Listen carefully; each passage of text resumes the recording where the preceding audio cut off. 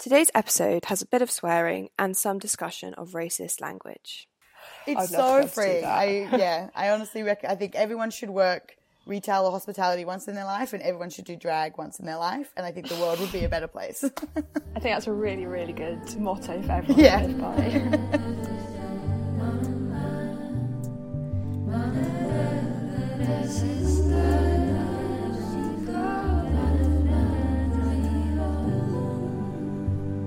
Hello and welcome to episode 3 of the Bosom Podcast.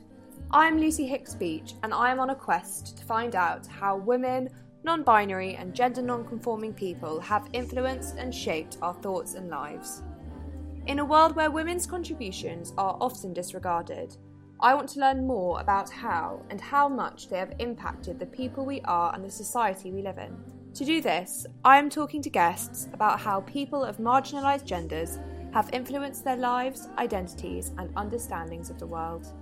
Today, I have Chiara Gabrielli, who is talking to me all the way from sunny and free Melbourne. Oh no, not Melbourne. Who's talking to me from the sunny and free Adelaide. She is a performer in every aspect of the word. She is a poet, an actor, a puppeteer and a drag king. Hello, Chiara. Hello. What an honour to be talking to somebody in the free world. Oh, thank you. It's so nice to see you, honestly. So good. How are you doing over there? Are you surviving? Surviving, thriving. Great. Just living the dream. Mm-hmm. So today, we are talking about people's experiences of gender and life for women and gender non-conforming people. And I'm talking to you in the middle of the Adelaide Fringe. Yes. And so I've only been to the Edinburgh Fringe, and I don't know if it's the same at the Adelaide Fringe, but the Fringe seems to be this like amazing space for people to explore gender, like fluidity and their relationship with that. Do you find that? I mean, it's literally the modern version of running away and joining the circus, I think. Like, I feel like there's always, same as Edinburgh Fringe, there's like two levels going on. There's the surface of that most people see of the comedians and the shows and the tickets. And then there's this wonderful like dark underlay of all the performers and the front of house staff and everyone who, for example, we haven't been able to dance in Adelaide up until 2 nights ago. And the freedom that suddenly happens when you can dance with people and you can move your bodies. And I'm like, this is what I've missed, is just being around people and not feeling judged. Fringe and festivals is where it's at. I miss it so much. So I'm glad that it's back. I hope it's back for you sometime soon. How amazing that you can dance with people. That is just... It sounds like a kind of another world. Just before we get started, I'd love to talk a bit about your drag persona. Yeah. Bruno. Yes, Bruno Salsicce. He is a like greasy, tries really hard to be woke kind of fuckboy. He's ridiculously charming, so that he kind of gets away with anything. The first ever actually professional theatre production I ever did, it was a role that you needed to be both, you were a set of twins, male for the first half and female for the second half.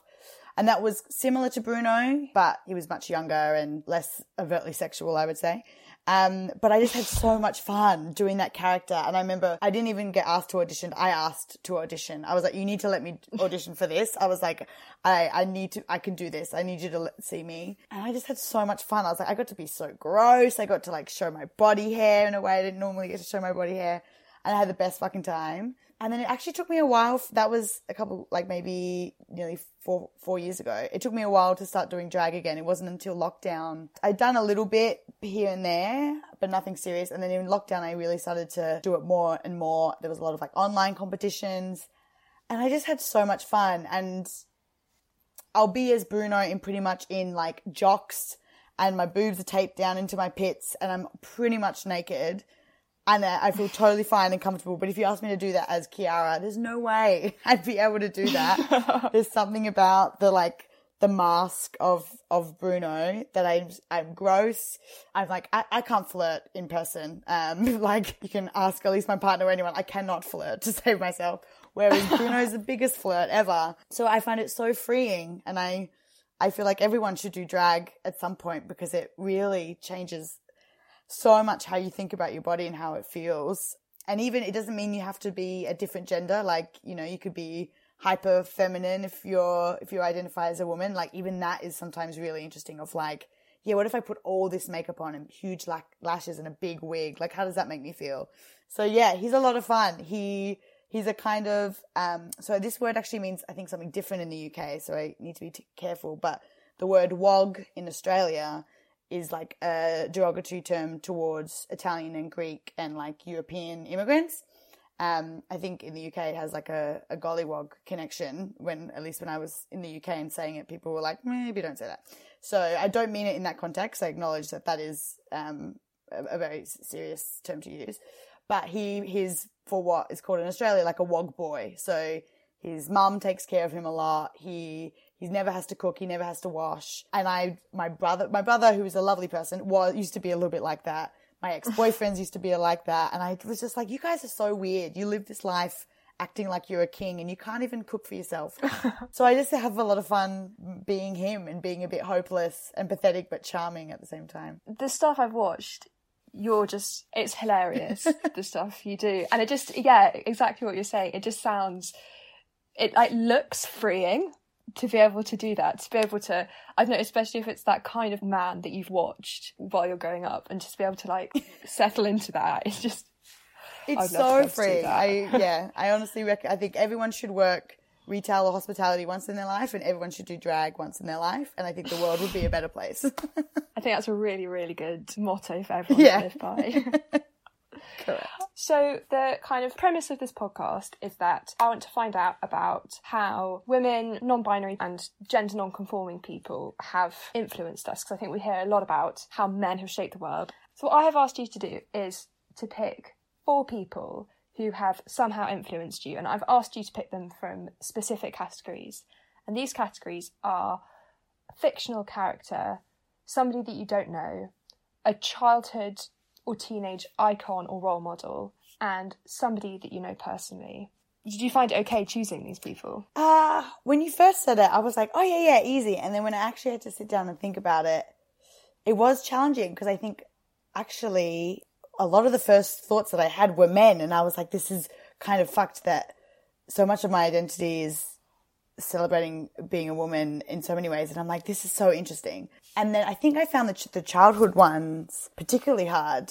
I grew up in a family surrounded by men, and so I've actually had a lot of male role models, so that was really interesting. But yeah, I found it a little bit more challenging than I was expecting, to be honest. Well, you've chosen really great people, so I'm really excited to talk about them.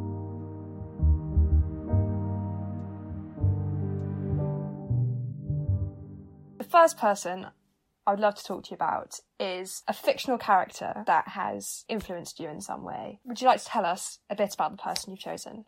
Yes.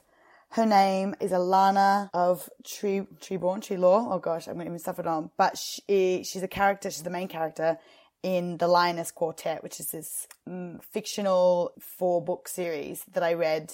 How old was I? I think I was like 10 to 13 as I was reading it. So it took me quite a while to read it. It's a real thick book. And I was obsessed. But it's about this young girl, she's a twin, and her brother's going to become a priest, and she has to become a nun. And then maybe she'll choose to get married or she can choose to stay with the church. They're her 2 choices. And she was like, absolutely fuck that. So while they're like on this middle of the road, in the middle of nowhere, they trick their like people that watch them as kids, and they convince them that she's going to pretend to be a boy and she's going to learn to become a knight.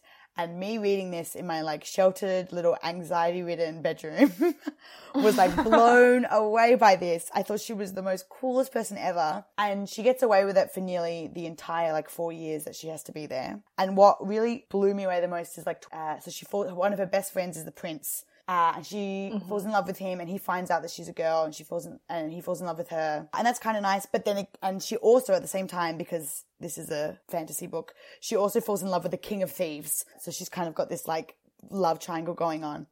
And there's this like whole chapter where she has to decide who she's going to be with. And she realizes that she doesn't want to be with the prince, because then she's going to have to be a princess. And she's like, that's not going to be my life. I don't want to be that. I've come all this way to be a knight. I want to be like riding around my horse, saving people and swinging my sword and shit. And so she like has this wonderful conversation with the prince, and they end up still being friends. And she like has this wonderful life for the king of thieves. But she's the first woman to become a woman knight and blah, blah, blah, blah, blah. But that shook me to my core that I was like, what do you mean you're not going to take the boy with the good job and the good family and all the money and like, you're going to go marry a criminal, the king of thieves? Like, what are you doing? And yeah, she was just such a badass. She was like risking death. Like, if they found her, they were going to kill her. And that just blew me away. I didn't think that was even possible. So yeah, I was obsessed with these books. I've read them like 4 or 5 times. This is so cheesy, but like the day that she gets her first period, they tell you the exact date. And I was like, oh my God, waiting for that day to come. Cause I was like, this is when I will get my first period. Cause we are in sync. We're the same person. I was obsessed with her. And I think it just influenced me in a way of just kind of going for it a little bit in a way that I think I'm still trying to learn how to do, of like, don't worry about the consequences. Don't worry about being scared. Just do it and figure it out as you go.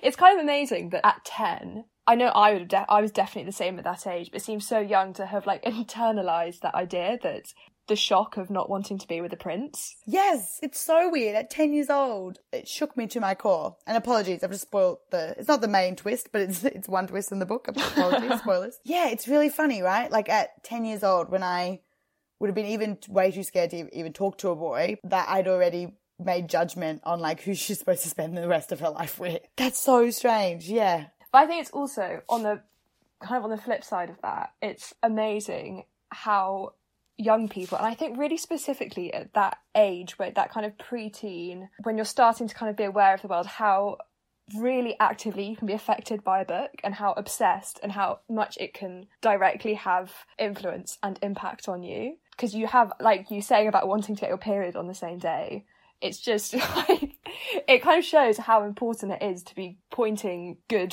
role models, even if they're fictional, towards young people. Absolutely, because it's like your whole world. I mean, maybe it's different now because there's the internet and there's Netflix and YouTubers and influencers and stuff.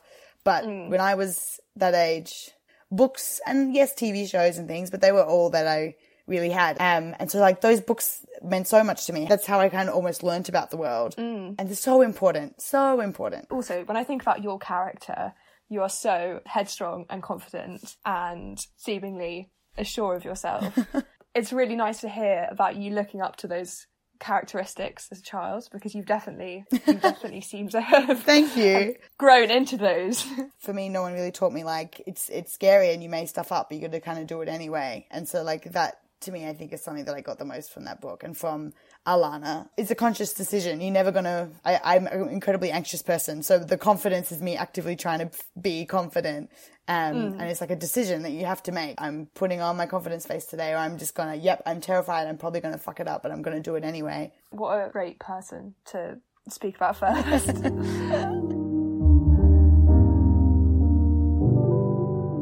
The next person I'd like to talk to you about is your childhood or teenage role model. And you have gone for your, I would almost class internet famous Nonna.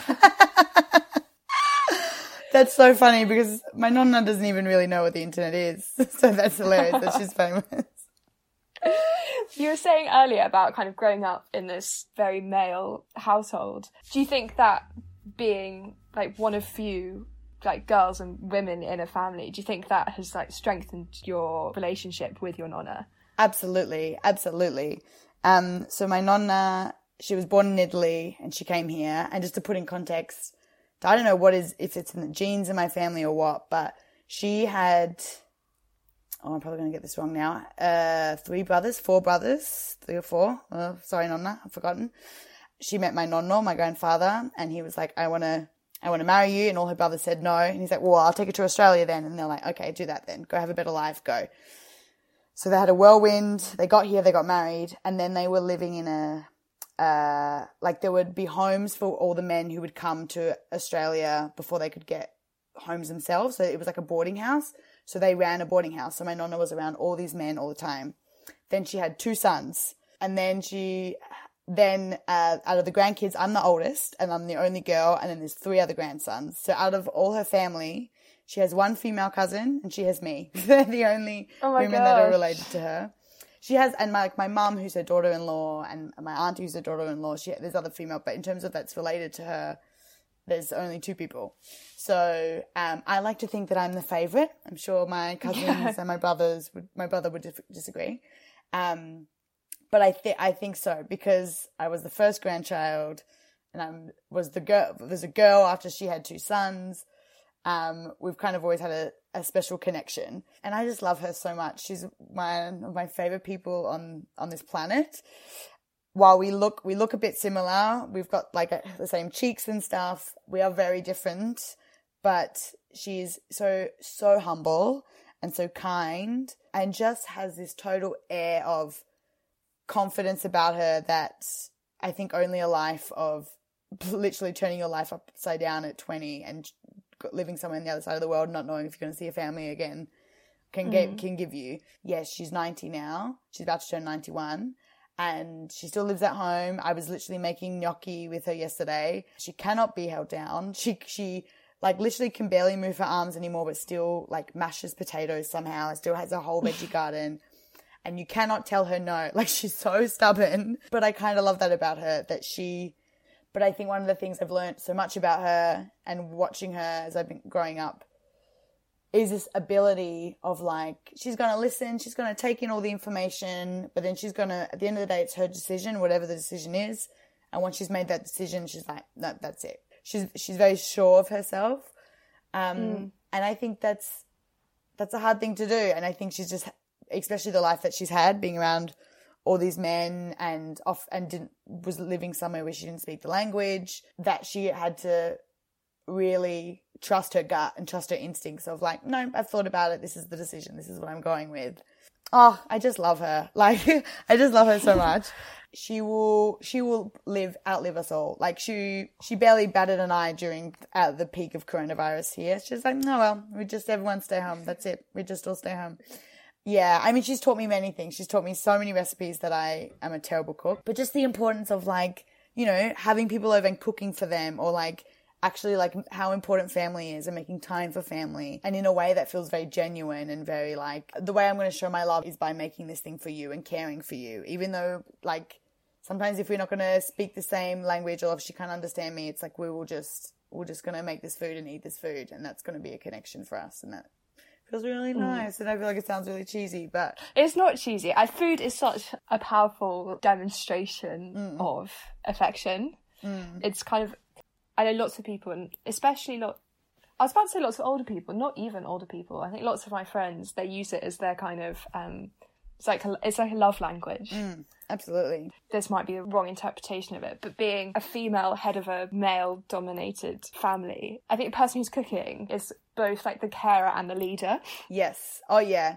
She's the matriarch. You cannot mess with her. There's no arguing with her. And, like, she's the leader. And I think it is really interesting, and I have a lot of complex thoughts around the, like, gender roles within this Italian-Australian family dynamic that my family has.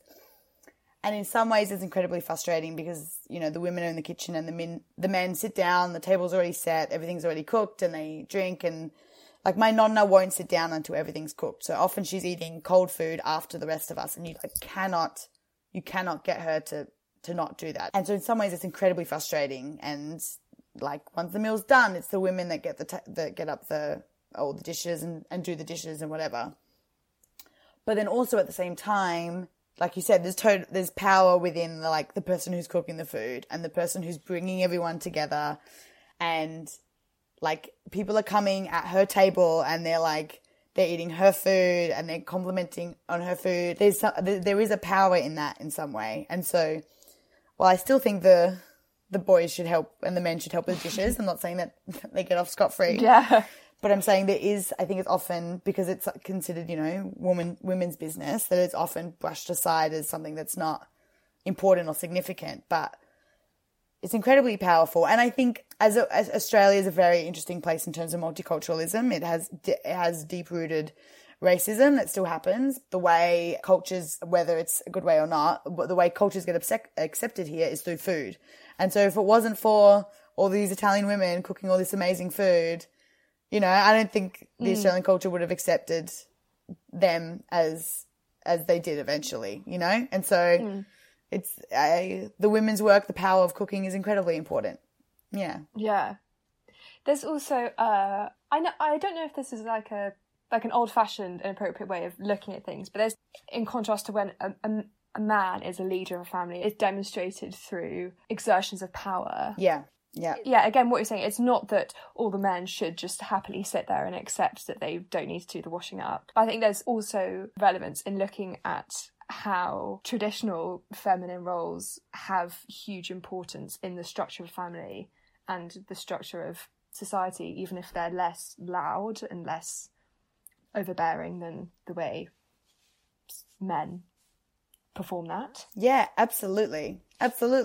So yes, your nonna basically sounds like an amazing chef, matriarch, legend. She is a legend. I love her to bits. Everyone should have her gnocchi at some point in their life. So far, I'm saying everyone should work hospitality, everyone should do drag, and everyone should eat my nonna's gnocchi. You should write a manifesto. I should. How to live your life, according to me. I would read it. Thank you. Good.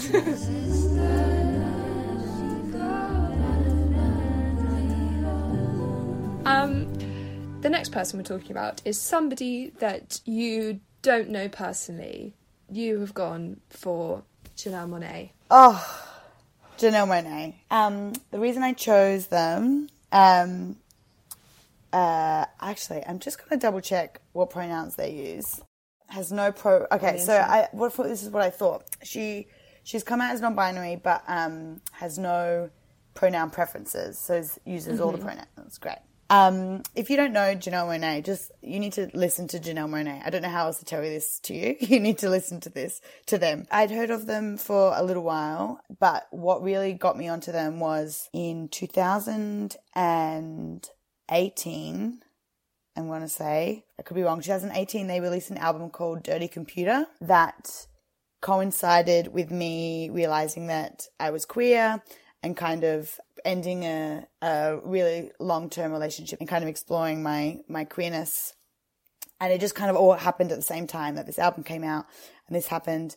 And that entire album is about queerness, about female sexuality. It tells a lot about what it's like to being a woman of color in America, which obviously I cannot identify with, but that feeling of power and that feeling of really having to like work and own your body and your sexuality and your identity, and that being something that you have to like work at and it's not just given to you. It was something that really resonated with me. And I just love, there's this she's very cool and all of her outfits are incredible. Like she just looks stunning all the time. But there's this very relaxed kind of almost nonchalant nature of their queerness that I really resonated with. I realized that I was queer quite late in the game. I was like 25 and realized, which is, it's still relatively young, but some people realize when they're like 10. It's like, I had no idea. And I kind of really related to this attitude of, she's very celebratory in her music and also kind of just like, this is who I am, and doesn't have to be this big torment. This is who I am, and I think it's worth celebrating. And it's whenever I listen to that album, it just takes me back to that time of being absolutely terrified on the one hand, but also being completely excited and feeling free and feeling like, oh my God, I think there's a lot of stories around coming out and discovering your queerness that are very painful, are very stressful, and it was, and in some ways it still is, but also it was so much fun and so exciting. Yeah, I'd been in a relationship pretty much like on and off with the same guy for nearly 10 years, and to kind of break away from that and to really feel like for the first time that I got to like explore who I was and like explore like flirting with women for the first time, which is the most terrifying and wonderful thing that I've ever done. Yeah, it was so joyous in many ways. And when I think of that album, it makes me feel really happy and really joyful. And I often think of you know, if I'm having a particularly stressful day or I'm feeling a bit uncomfortable in who I am or whatever, I'll think about Janelle Monáe, be like, what would she tell me right now? She'd probably tell me to not worry about it, to like be kind to myself and just to move on anyway. You could get one of those, you know, those WWJD bracelets. So like, what would Jesus do? Yes. You could get it. But you know, what just would think about Janelle do? I wouldn't even have to change it. And I think as a performer and as a creative, they've been around for years and like we were saying, I think totally underappreciated, but they just keep on making art and keep on making ridiculously good art. Their music, the Dirty Computer is also a visual album. So you can like, the music clips, kind of like tell this whole movie. And it's kind of really powerful that even though they may not be getting quote unquote commercial success or mainstream success, that they keep on doing their work and keep on being true to themselves. Like, that's really inspiring. That takes guts. And that they've been doing it for years. She was just lumped in the, like, too weird basket. And she was like, no, well, like, this is who I am. This is what and she just kept on going, kept on doing it, kept on working at it, kept on sticking to herself. I mean, she's doing great. I'm making it sound like she's struggling. She's doing great. But the level of the work and the songs, and I love her. I believe... I could be wrong, but I believe Janelle identifies as pansexual, identifies bisexual, but this idea of like it being fluid and you don't need to make a decision and you don't need to feel like absolutely I'm 100% this person and this is who I'm attracted to and this, like, that stuff may be important to you and if that helps you, great, that's fine, not to take that away from you, but also don't stress about that. Like, you might fall in love with this person one year and then fall in love with someone who identifies completely differently another time, and that's fine. And I think at that time when I was feeling so much like, oh, I've come out so late. I don't know. Am I a butch person? I'm a lipstick. I don't know. What are the labels? What do they mean? I don't know. It was so nice to kind of have that happening at the same time as this incredible album that was like, don't worry about it. Just dance. Just enjoy yourself. That's the most important thing. Yeah. She's quite a freeing, like, icon to have because in one way, labels are really helpful in terms of being able to work out who you are and where you fit in and kind of existing in a society that is very obsessed with labels. Mm-hmm. To be able to label can actually be a really powerful thing. But at the same time, having somebody like Janelle Monáe who's like, babe, labels, like, labels Shmabels. Like, yeah, exactly. Absolutely. And I think at a time, like you said, when we're a very like identity focused society at the moment, like it's all about how you identify and what boxes you tick on a form describing who you are, and like that stuff is incredibly important and significant in many ways. But also at the same time, like sometimes you just don't know, or like sometimes it changes, and like that's okay. You don't. If you spoke to me 10 years ago when I was 18, I mean, it's very interesting. I think in some ways when I look back at that, I was like, no, I was straight at that time. And I mean, that's a tricky thing whether I always was or wasn't. I kind of don't really care. But when I look back at it, I'm like, if you'd asked me then, I would have said, absolutely, I'm straight, and not had even thought about it for a second. And so like people change, and that's okay. Or like you might not know where you fit in and you're just kind of floating and making out with whoever you want to make out with, and that's also okay. Like, it's labels are important, but they shouldn't be taken too seriously also. Yeah, I totally agree.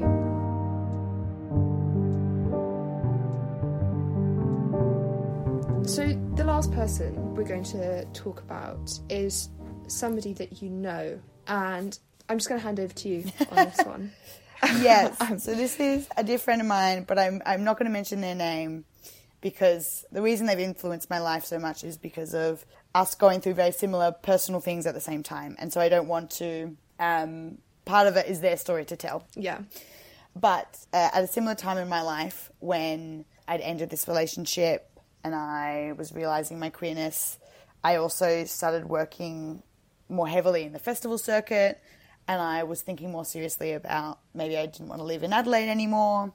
Maybe I wanted a different life for myself. Like, I think up until that point, I had just assumed that I had to live in Adelaide and that I had to work in certain jobs and do certain things. And at that time of my life, it was kind of like everything is up for grabs.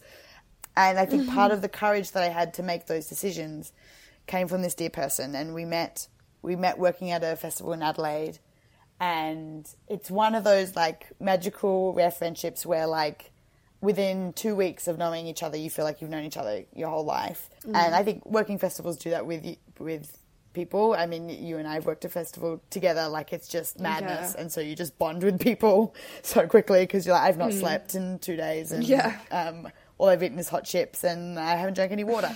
But yeah, I felt a real bond with this person, and I used to like to say that they were like me 6 months in the future. So things that I had just gone through, like a breakup or discovering queerness or like working outside of my hometown and that kind of thing, they had already done that just 6 months earlier. And so I was like, oh my God, you're incredible. Like how did you even do this? How did you even like, and you're fully fledged and still standing, your whole world hasn't crumbled. And it's so simple, right? Like, I think this, there's a lot of discussion about why representation matters, but it's so simple, is that all it took was I could see one person who had already faced all the fears that I was looking at and had done it and was still a person living their life, was mostly okay. So that was huge for me. And I'd been friends with queer people before, like I owe a lot of my my confidence in being queer to them as well. But there was something about this one person, this friend, that it was just in that moment, hearing someone going through something so similar and talking about it quite proudly and being totally comfortable in themselves. I think that's what it was, is they were totally comfortable in themselves. They didn't feel like they had made the wrong decision or anything, that it made me feel totally fine to make the decisions that I needed to make. Yeah, and I think, again, this is, why representation matters. And like, I hadn't seen that story on screen. I hadn't read that book. I hadn't heard a song about what I was going through. I had no context of what to do. And I think if I hadn't met this person, I maybe wouldn't have had the courage to make these decisions that I had. And yeah, and so like, while, we're talking about people who have influenced our lives, and like there's people like Janelle Monáe or this fictional character, these kind of like bigger concepts of a person. Honestly, I think one of the biggest influence someone has had is just being like a really good mate, Yeah. And so while female role models are definitely important, female friendships are important, female working relationships are important, because that's where you make the decisions, is those everyday moments. Yeah. I apologize that I can't be more specific, but no.